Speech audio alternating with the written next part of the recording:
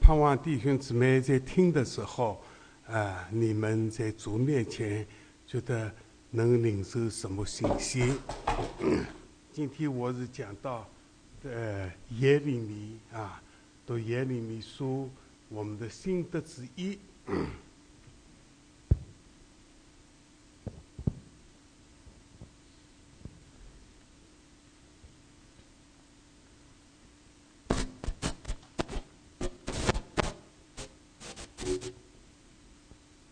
好，我们做一个祷告。主啊，我们感谢众弟兄姊妹一起用心灵来敬拜。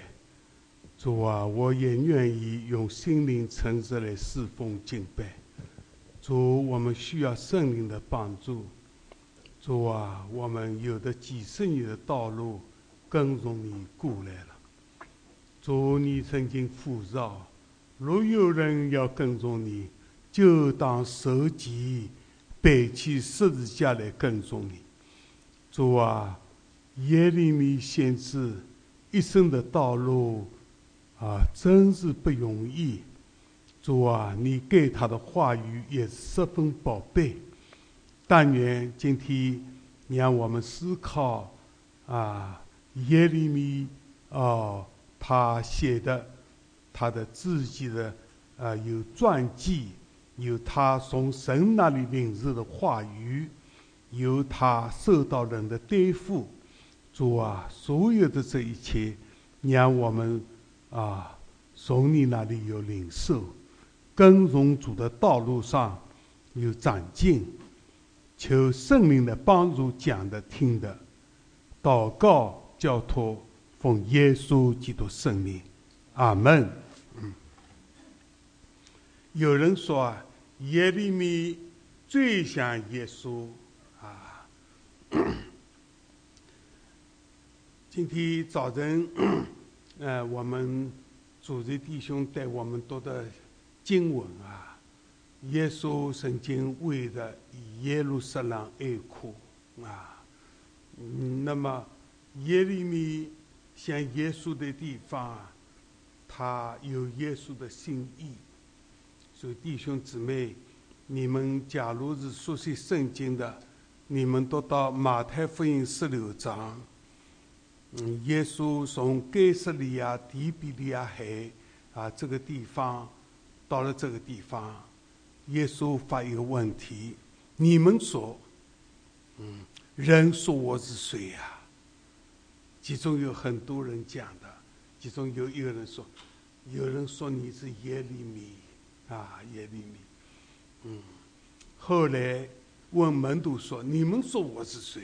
那西门彼得得好，你是永生神的儿子，你是基督。这一段我们大家记得。有人为什么说你是耶利米耶利米有基督的心意。一生走的道路很艰难。他曾经为耶路撒冷哀哭。耶利米书13章17节，我们请弟兄帮我们念念你们若不听这话，我必因你们的骄傲在暗地哭泣，我眼必痛苦流泪，因为耶和华的群众被掳去了。当时耶利米书的境况有许多人在罪孽中间、悖逆中间，但是心还是骄傲的。耶利米有耶稣的欣赏，他在暗中哭泣，我也痛哭流泪因为耶和华群众被掳去了。我们知道耶利米他做先知传神的道，我们从耶利米书看到他一共有41年。开始18年功夫，跟个最好的王在一起。他们那时候是年少的时候但是这个王过世以后，他接下来的4个王，都是恶王，耶利米在他们中间领受主的话，在这个中间面对这些群众要传扬神的话，所以神叫他成为什么坚固的铜墙铁柱，他们要反对你，叫他不要怕，神站在他一面。那耶利米他的个性我们下面都看到14章17节，我们也请弟兄帮我们念。你要将这话对他们说，愿我眼泪汪汪，昼夜不息，因为我百姓受了裂口破坏的大伤。他常常他看到民众离开神但自己遭了很大的亏损，他流利的为他们祷告。同时他领受主的话，常常发出警告训诫，这个是本书的要节。那刚才我们把这一节提出来当作金句的，那我们弟兄姊妹一起念一遍好吧？请看我今日使你坚城铁柱铜墙，与前地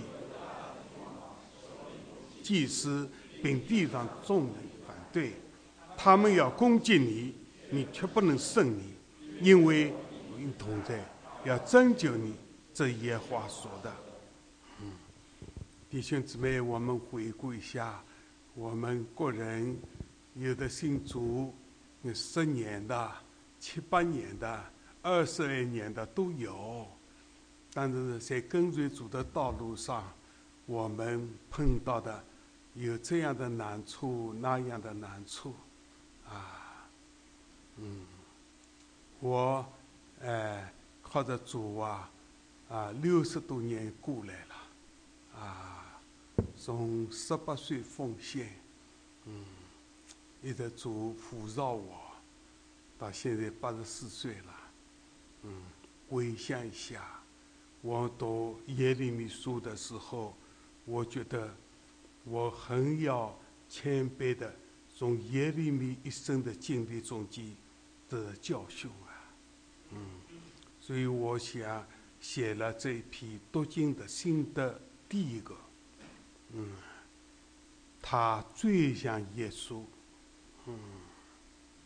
看到民众被掳了，他们的心骄傲，他要痛哭流涕的为他们祷告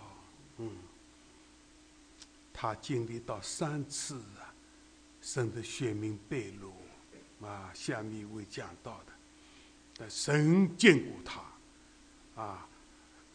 神能使他成为坚城铁柱铜墙虽然犹大的王首领祭司要反对他攻击他，但神叫他站住谢谢主。耶利米的名字叫耶和华所差遣的、设立的、神所高举的。耶利米大约在以赛亚以后100年，以赛亚死后70年他出生的。他生在祭司的家族从小的时候蒙召做先知，他一生忠心传神的话大约有40年之久，那是主前那629到588，那你们看看29年加上12年那是41年他做先知同时做先知的西番雅哈巴谷以西结跟他同时代的。那我们中间有的姊妹们在查考这个以赛亚书快要结束了你们查考以赛亚书。先知以赛亚比他早100年。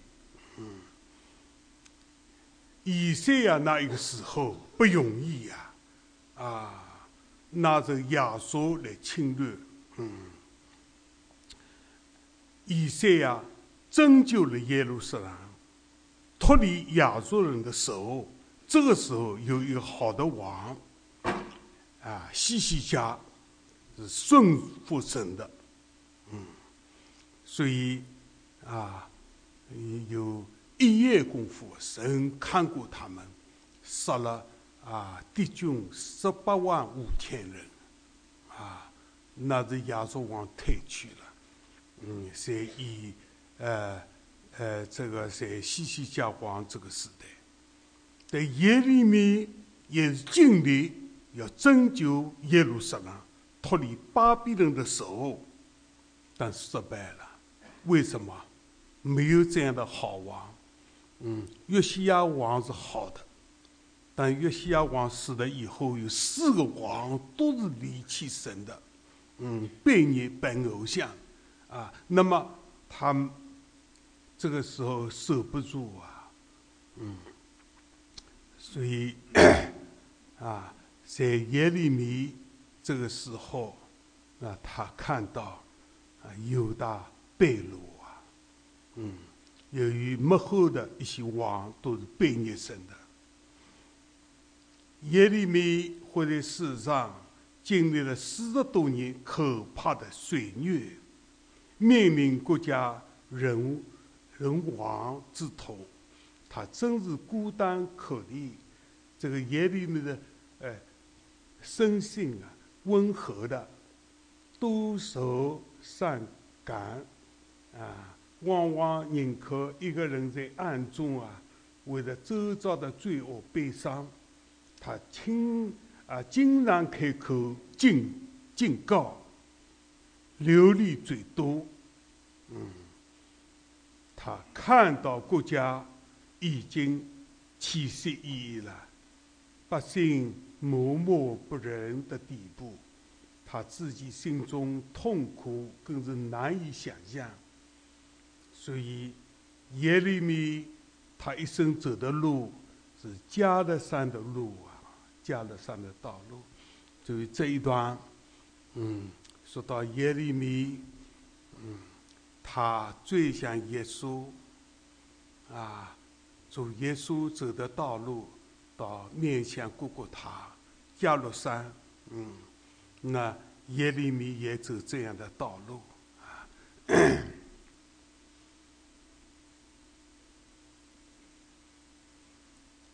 好，这里讲到耶利米先知他的平生的开始的时候，耶利米与约西亚王在位13年时候被造的。当时约西亚王仅仅20岁他已经做了13年。那他约西亚做王的时候就几岁8岁8岁就登到王位。那时候他不懂什么的等到他20岁懂事了，他开始是什么？要振兴国家，归向神。这个时候做王一共做了13年。耶利米在这个时候蒙召了。蒙召的时候，他也是一个少年人所以王跟先知是一对少年人，同心振兴神的旨意，对国家的前景大有希望的。那么约西亚王是怎么样一个王呢？比西西家还好。你们看那下面列王记下23章25节，我们大家来领会一下，请弟兄帮我们念在约西亚以前，没有王向他尽心尽性尽力地归向耶和华，遵行摩西的一切律法，在他以后也没有兴起一个王像他。圣经有对他这样的评论啊，在以前啊，这个一个约西亚王以前啊，许多的王没有一个够得到他的，就是西西家王也不及他。西西家王后来有缺点暴露出来啊，我们今天不讲了。以长寿命15年，生了一个马拿西，啊，你们查考这个以赛亚书的时候知道，耶利米死在这个马拿西的手里。马拿西是最坏的一个王，这个18年功夫，耶利米同约西亚王，他们一对年轻的20来岁的，他们精心的，整顿国家，力有振兴，这是很好的时代呀，那么往后的年代里，那是约西亚王死了，死了以后，他有3个儿子做王。有一个孙子也做王，4个王没有一个是好的。那么在这个23年中间，这个耶利米对待这4个王，他面对这个4个王，他受了好多的折磨啊。那么下面有神的话，我们看到耶利米他的时代啊。耶利米书1章3节，请大家听啊。从犹大王的约西亚的儿子约雅敬在位的时候，直到犹大王约西亚的儿子西底家在位的末年，就是11年5月间，耶路撒冷人被掳的时候，耶和华的话也常临到耶利米。他在这个幕后的4个王，第一个他是没有几个月，3个月，所以也后来约雅敬王做王也做了11年。那么是幕后的西底家王也11年，还有2个王就3个月一个人，4个王圣经说没有一个好的王，但在这个中间，神的话常常领导耶利米那么我们看看，先知耶利米在这样的时代背景下他蒙神呼召，那么我们因为这里有圣经像我们有读了，所以今天我请各位弟兄把经文给了一下这个经文给了耶稣为耶路撒冷哀哭这一段那么现在这一段圣经，耶和华的话领导我说，我未将你造在腹中，我已经晓得你了。你未出母胎，我已经分别把你分别为圣。我已派你做列国的先知。我就说，主啊，我不知道怎么说因为我是年幼的，那时候只有20来岁耶和华对我说，你不要说我是你幼的，因为我差你到哪里，到谁那里去，你都要去。我吩咐你说什么话，你都要说。所以宝贝的是这一点，弟兄姊妹，我们听到这一些的时候，我们跟主的关系是定定要紧的。每个弟兄姊妹蒙恩的以后，我们跟随主、服侍主，这是一辈子的。我们跟主的关系要好明白主的心意。那么耶利米年少的时候蒙神呼召啊，要对付这样的君王、有权势的祭司啊、首领啊，面对这样，神却对他说：“你不要怕，看呐，我今日令你在列邦列国之上，我要施行拔出、拆毁、毁坏、倾覆，又要纪律斩日。”耶利米年少的时候蒙神这样差遣呀，所以我们啊，不在于我们自己怎么样，神拣选我们就好。那么讲到犹大国遭到巴比伦的掳掠，一共有3次。这个就是耶利米所处的时代。约西亚好王过世了，他做王31年，跟耶利米同共18年，那是很好的，他们同姓同德很好的。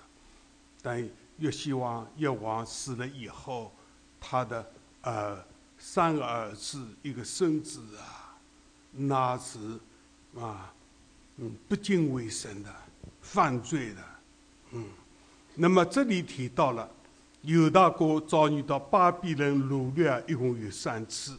那圣经记载的，约雅斤王第3年，初次被掳的人中有少年人但以理的3个朋友。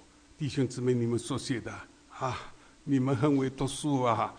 这个我记得20年前吧，贝教授到我们中间来，那在一个团契里面啊，年轻的弟兄姊妹，贝教授拿到一本圣经，说你们很会读书，你们读了好多书，但这本圣经你们不读啊，生疏啊，那太可惜了啊！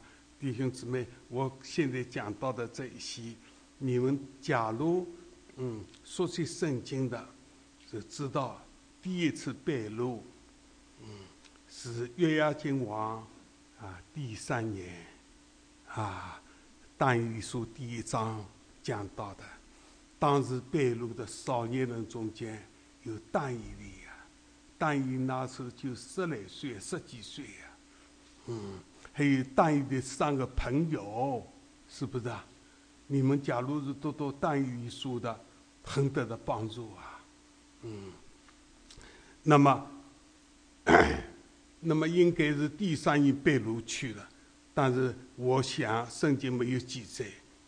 但是我们看其他的圣经，约雅斤王做了11年王，那他被掳去，他一定是向巴比伦王屈服的等于他的犯入国，所以巴比伦王叫他年纪回来做王，做到11年他死了，那生下一个儿子约雅斤，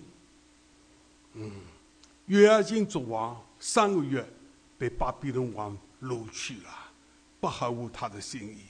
后来那就是西底家那么第2次被掳，约雅斤王仅仅做了3个月。当时被掳的人中有以西结，以西结书也是大先知中间的一个。他被掳的时候，是第2次被掳这一个时候，以西结30岁的时候他成为祭司，在被掳的人中担负先知不容易神给他看见异象，天上的宝座4个复活来建造以西结的灵明，灵往哪里去，复活也往哪里去，他是跟从圣灵来做。这个以西结书你们看的时候，第1章是很要紧的。这第2次被掳，那么让西底家做王，做到第9年，他对巴比伦王不服啊，后来巴比伦王攻打他，这攻打到11年的时候，那彻底的，被他掳去了，所以这个一次败露啊，在王的面前把他种子都杀掉，把西底家眼睛挖掉。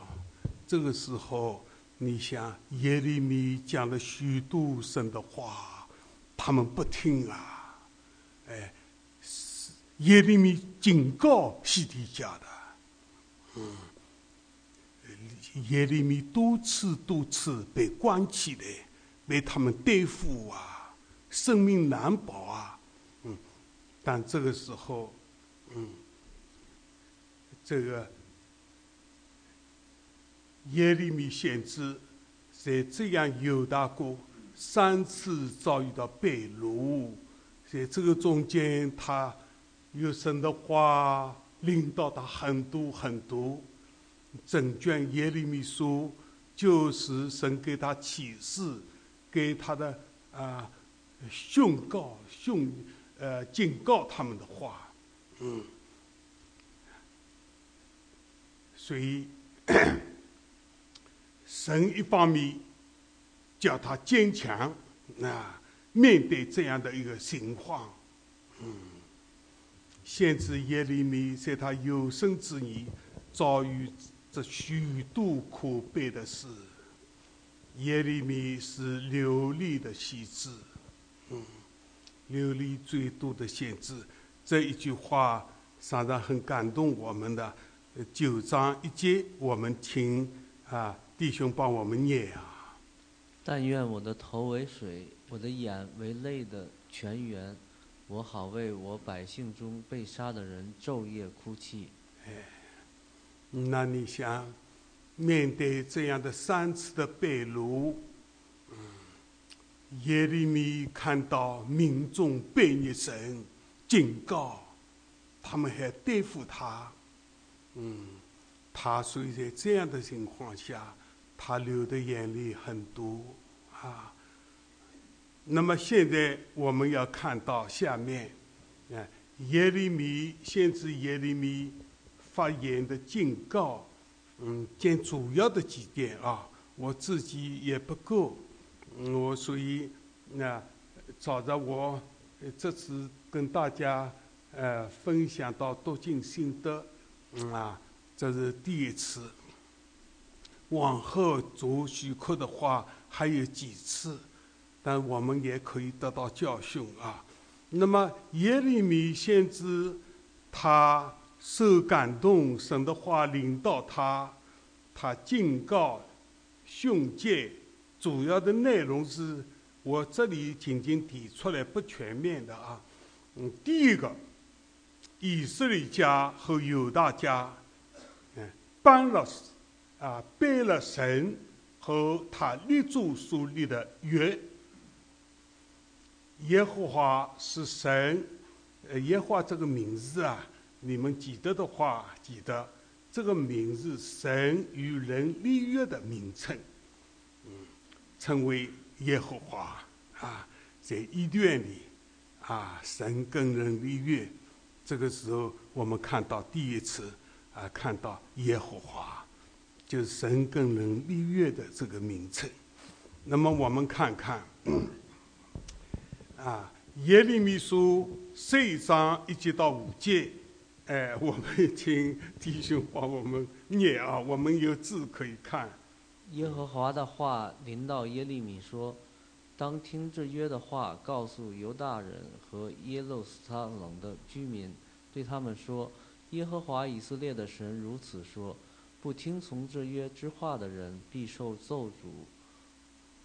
这约是我将你们列祖从埃及地领出来，脱离铁炉的那日所吩咐他们的，说你们要听从我的话，照我一切所吩咐的去行，这样你们就做我的子民，我也做你们的神。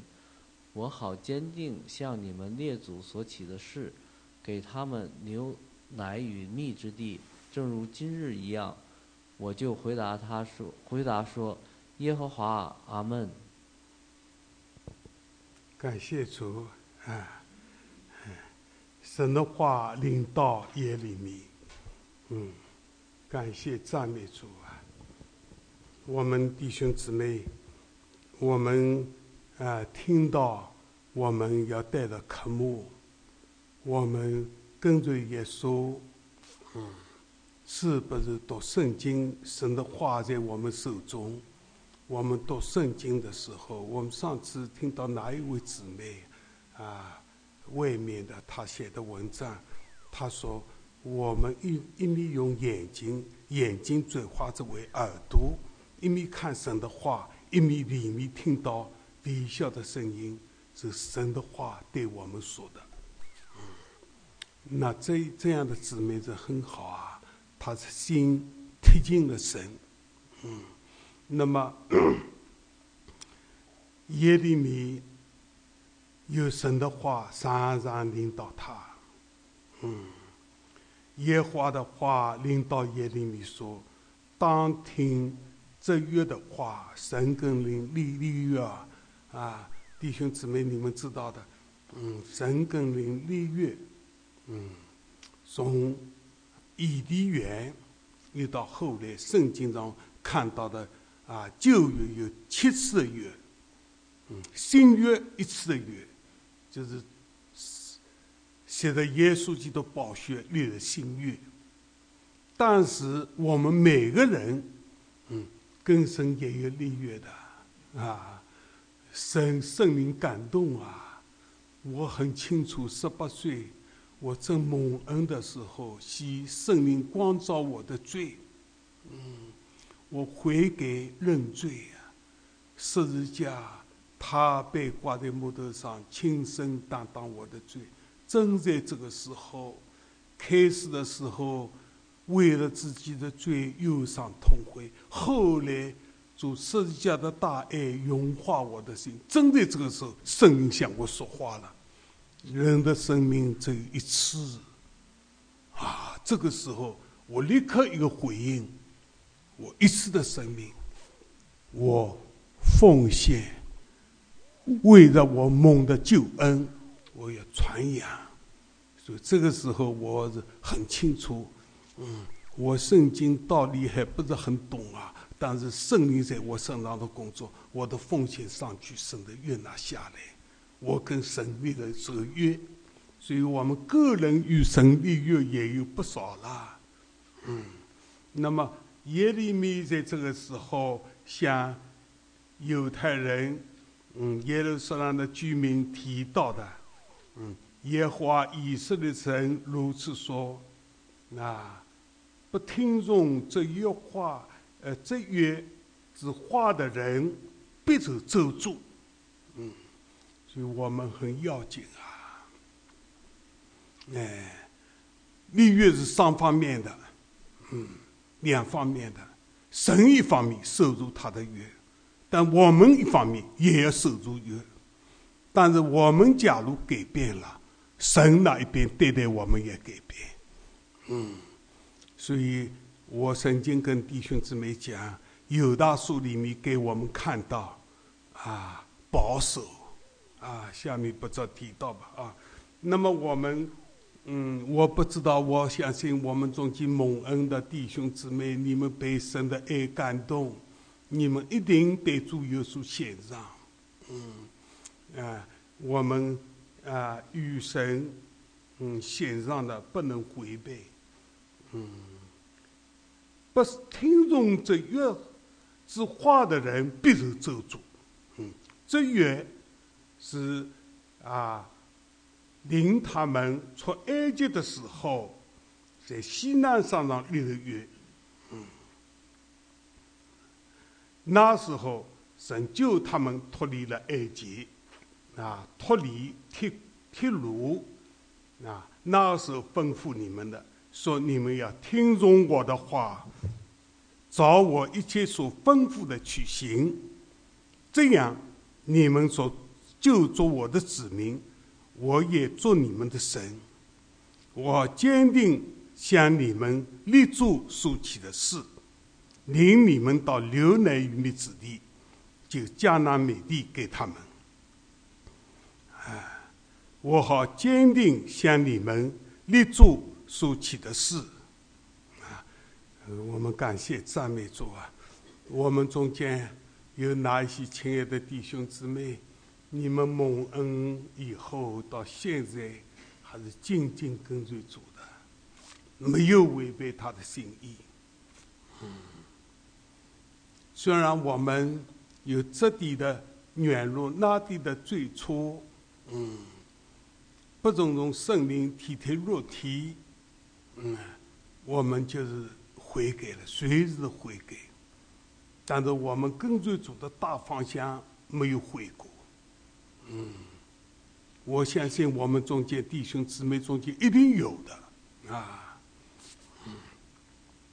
你们相信耶稣20年了，没有离开过主啊，但是生活中间差错是有的，随时悔改，主的宝血有功效，随时洗净我们一切的罪过。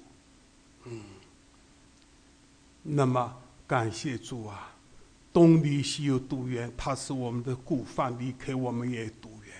但是我们认定这条十字架的道路，跟随主，直到现在没有悔过啊！谢谢主。那么我耶利米听到神的话就说阿门，阿门就是神心所愿的啊！我们弟兄姊妹，你们知道阿门什么意思啊？我们领一个祷告到结束的是阿门，是他的祷告也代表我的祷告，我心想愿意的。耶和华沿着犹大顽梗不争这个约，犹大的民众有同谋背叛的事，他们犯罪作孽，又随从别人侍奉他。那么下面有主的话啊，我们请弟兄帮我们念耶利米书11章11节。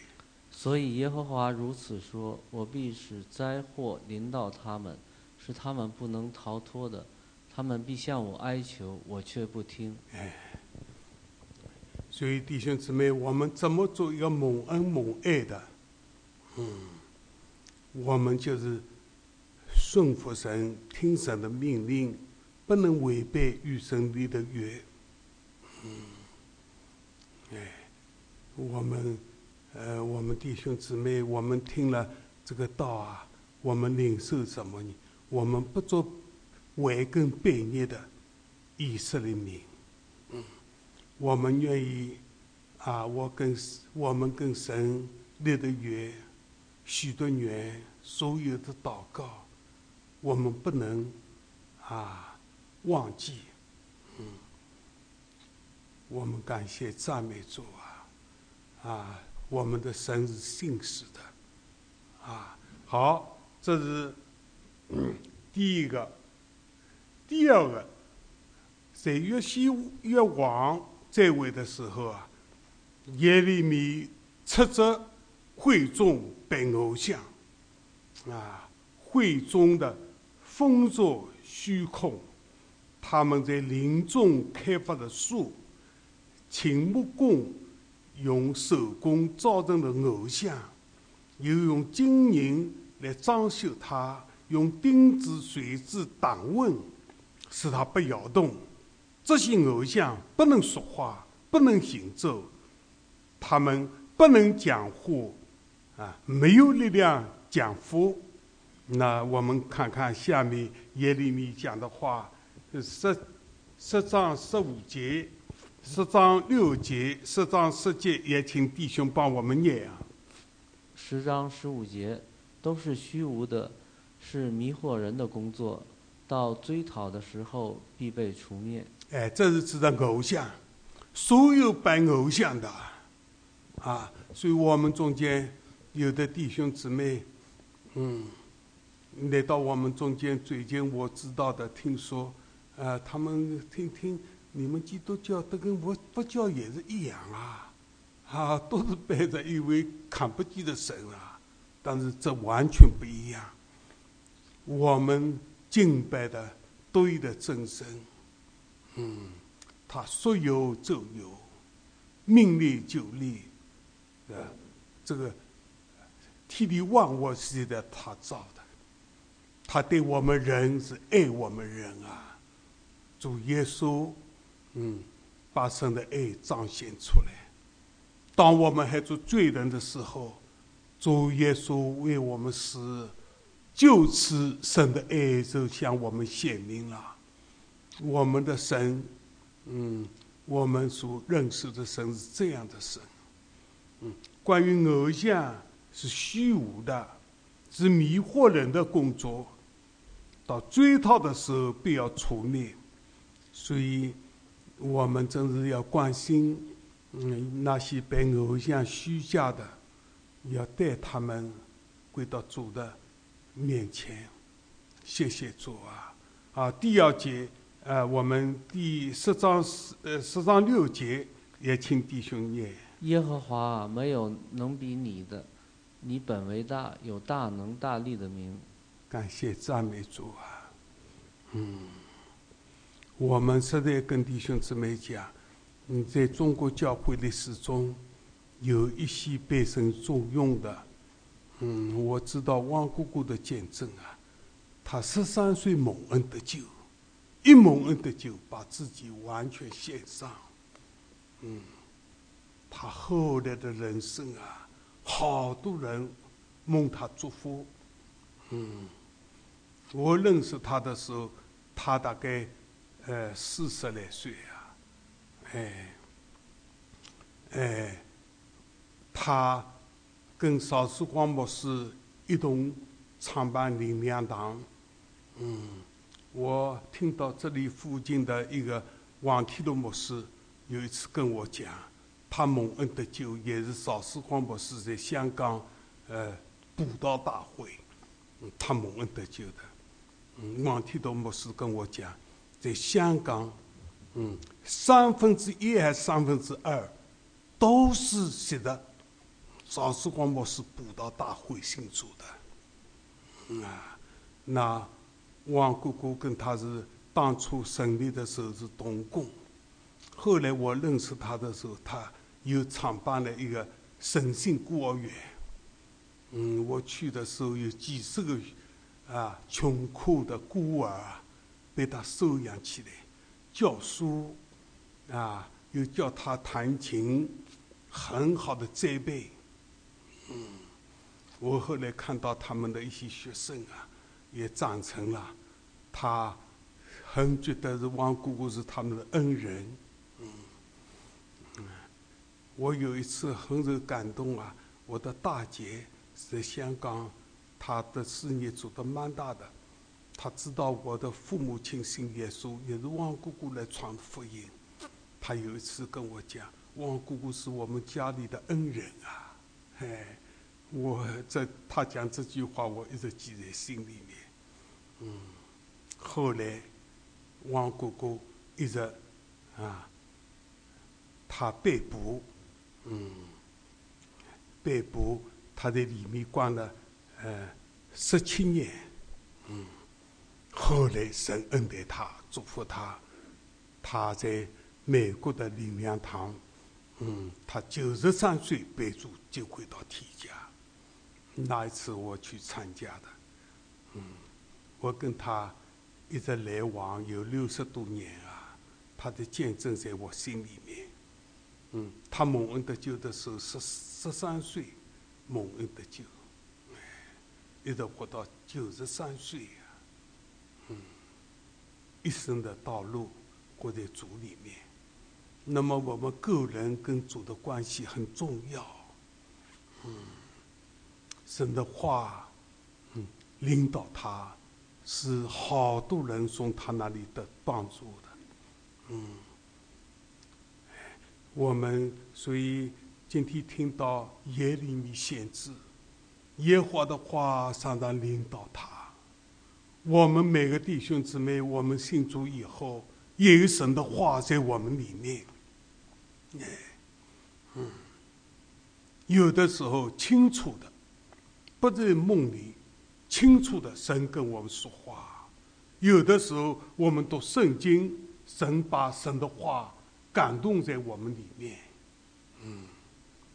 神的话，所以哥罗西书里面一句话，我们把基督的道理丰丰富富存在心里面。又要我们今天听这篇道，我们彼此勉励。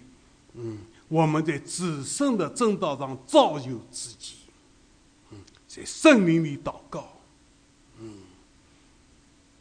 保守自己常在神的爱中，仰望耶稣基督怜悯直到永生。那我们跟神的关系很重要啊。谢谢耶稣。好，第三节我们请弟兄念第10章第10节啊。唯耶和华是真神，是活神，是永远的王。他一发怒，大地震动；他一恼恨，列国都担当不起。感谢赞美主啊！哎呀，我们感谢赞美主。圣经的预言，你们假如是读圣经，神的话在我们里面，你们知道这个时代啊，正是耶稣基督快要来的时候。挪亚的日子这样，人子来的日子也这样，路德的日子怎么样，主来的日子也怎么样。路德的日子是苏都玛，同性恋。那现在比我祖父那一个时候，他们那时候没有听到什么的。现在我们无论是国内国外这一方面同性恋的罪，主耶稣来的日子近了。我们知道，神有预言启示。我们假如读马太福音24章，把神的道放在心里。有一次我在这里讲到的时代的信号，主耶稣再来的时代的信号，在这个一段圣经，32到35，你们以后回去看。为耶和华是真神，是活人，是永远的王。他一发怒，大地震动；他一恼恨，列国就担当不起。我们的神是大有权柄、大而可畏的神。感谢主啊！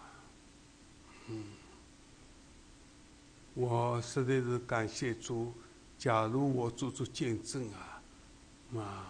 我16年在劳改队里面，但是在这之前，神的话清清楚楚领导我，他要带我走一条从来没有走过的路。在这个前后有3个大的恩典领导我，这3个恩典是托住我16年过来，使我没有失去过盼望，也没有发过一次怨言。给我看见中国教会大复兴的意象。所以我们感谢赞美主。但愿主恩待我们众弟兄姊妹，让我们跟神的关系清清楚楚的。神对我们身上每个人的旨意也清楚，我们跟随主走的道路也是好啊。就在你们中间我昨天很愿意为你们中间做这个有的姊妹很渴慕弟兄中间渴慕也有我到这里来曾经有好几个礼拜40多次早晨来领袖，没有脱过都是带着渴慕的心来一起祷告，一起来寻求。有的弟兄一次也没有拉掉过。我们对主渴慕，让主的话常常领导我们那么第3个，耶和华岂在犹大，加以助灾，这是神的话是这样说的。我们请弟兄帮我们念耶利米书15章1节到2节。耶和华对我说：虽有摩西和撒母耳站在我面前代求，我的心也不顾惜这百姓。你将他们从我眼前赶出，叫他们去吧。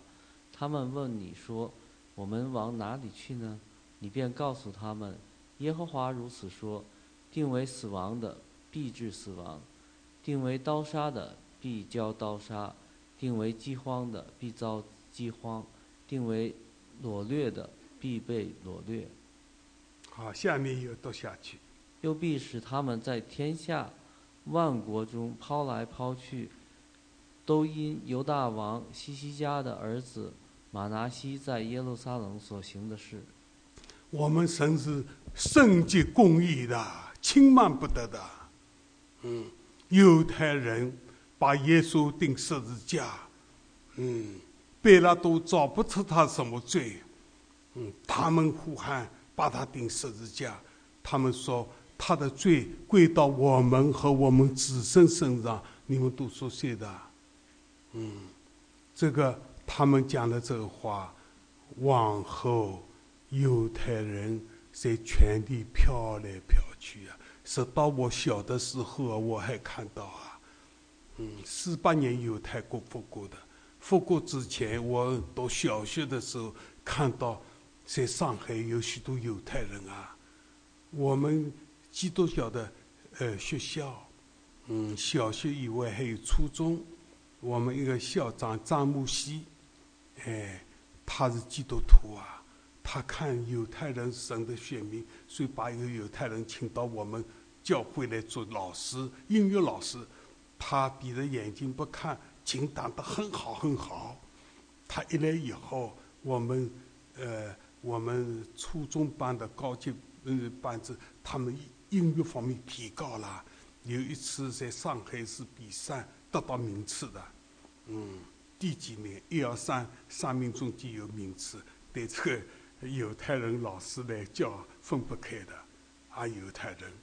我那时候，因为他们有基督的信仰，知道犹太人以后神还要复兴他们的，所以我小的时候看到犹太人在各地漂流啊，我听到的，邵世光牧师那在上海跟汪姑姑他们都到虹口有犹太人的集中的地方，到他们那里去布道，到那里去分送救灾的物资，粮食供应他们，对犹太人关顾，一直等到我们这个时代48年，犹太国复国了，是不是啊？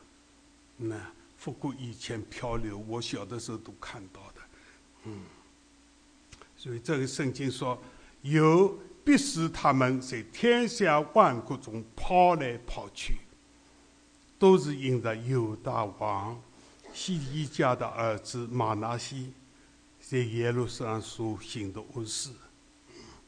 马拿西是犹太王历史中间可以算为最险恶的一位王，以赛亚先知死在他的手中。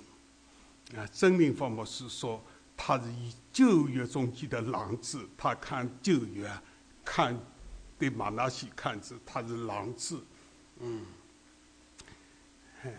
那么你们查考以赛亚书的时候，有的姊妹看到参考书，在希伯来书第11章末了是说被锯死的，有人看到传记里面，马拿西王，看到这个以赛亚传讲神的话，他把以赛亚搁在木板中间锯死，把他锯死的，所以这个一个这是狼子马拿西。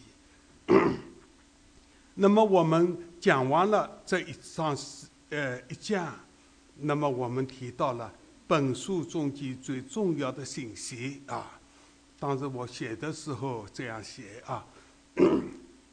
神神怎么样胜过人的罪啊？第一个，神是无罪的神，因为他是圣洁的，他对罪恶是恨恶罪恶的。第二个，神是罚罪的神，因为他是公义的。所以弟兄姊妹，我们要追求圣洁是实在是重要。我们活在神的面光中间，若有什么过错，立刻悔改。不把今天的罪带到明天去。立刻悔改。我们感谢主，对这样的人，神宣告，神儿子耶稣的血洗净我们一切的罪。在我们里面发出一个声音：东离西有多远，使我们的过犯离开我们也多远。神是公义的，他是恨恶罪恶。那么他要审判的。神是除罪的神，对罪恶他不能妥协。所以我们大家一起来追求圣洁，讨神的喜悦，不要跟罪有妥协。第四个，神是圣洁的神，但他有无量的爱的能力。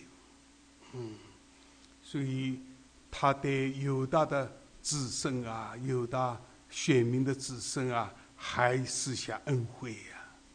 所以我们读罗马书11章的时候，保罗得到启示，弟兄们，我不愿意你们不知道这奥秘。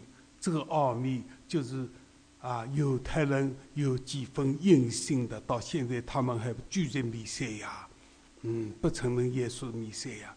但等到外邦得救的人数满足，以色列全家都要得救，神跟以色列立的新约。所以这样的宣告，神出于他的慈爱的心。所以根据这一点呢，对犹太人来说，现今还是化为他们的理业。第一个，敬拜偶像受到神的惩罚，所以保持他们信仰。第二个，不再与遗族离婚。我们在旧约历史上面有审判他们的所以保全了他们的民族。你们说现在中国来讲，满洲族要复国，可能不可能啊？辛亥革命推翻了满清政府，那现在100多年了，满洲族要复国不可能啊！我到东北去这个满洲族人也，我问问他们他们都被汉人同化了。满洲族话，我说弟兄姊妹，我问他们，你们现在回家吗？不会，这位爸爸妈妈还回家，被汉人同化了。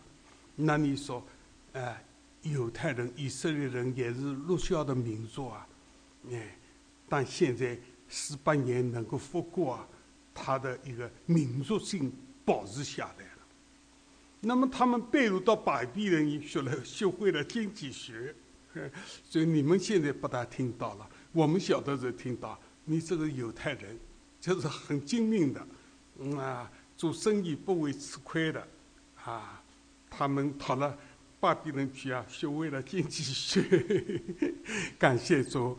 那么好，今天我跟弟兄姊妹分享的就是耶利米书读经心得的第一我们就讲到这里了。我们做个祷告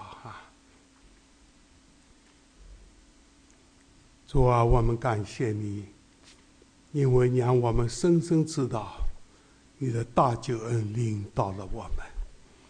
我们天天靠你而活，为你而活。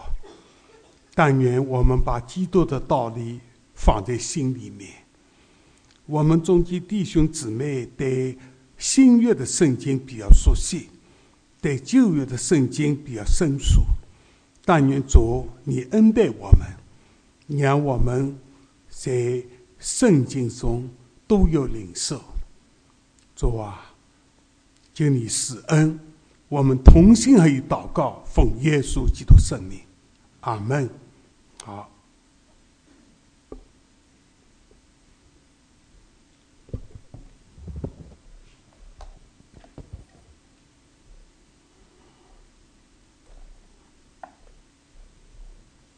谢谢你。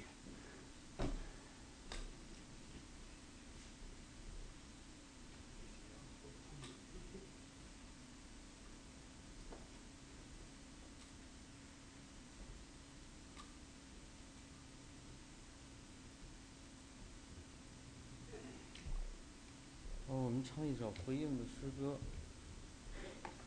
，181首。